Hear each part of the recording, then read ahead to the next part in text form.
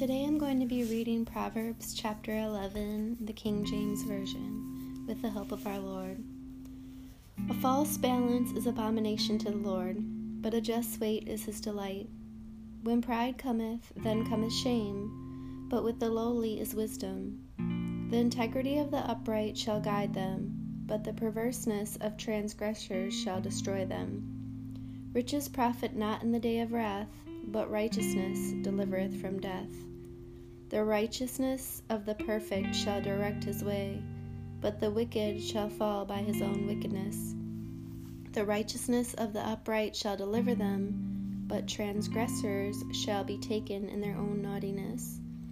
When a wicked man dieth, his expectation shall perish, and the hope of unjust men perisheth. The righteous is delivered out of trouble, and the wicked cometh in his stead. A hypocrite with his mouth destroyeth his neighbor, but through knowledge shall the just be delivered. When it goeth well with the righteous, the city rejoiceth, and when the wicked perish, there is shouting. By the blessing of the upright the city is exalted, but it is overthrown by the mouth of the wicked. He that is void of wisdom despiseth his neighbor, but a man of understanding holdeth his peace. A talebearer revealeth secrets, and he that is a faithful spirit concealeth the matter. Where no counsel is, the people fall, but in the multitude of counselors there is safety. He that is surety for a stranger shall smart for it, and he that hateth suretyship is sure.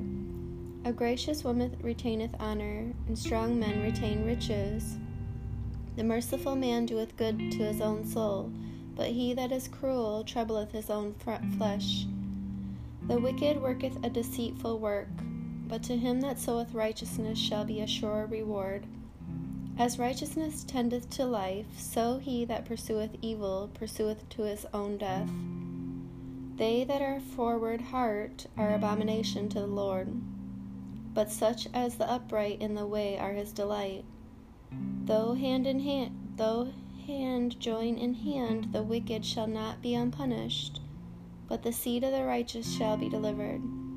As a jewel of gold in a swine's snout, so is a fair woman which is without discretion.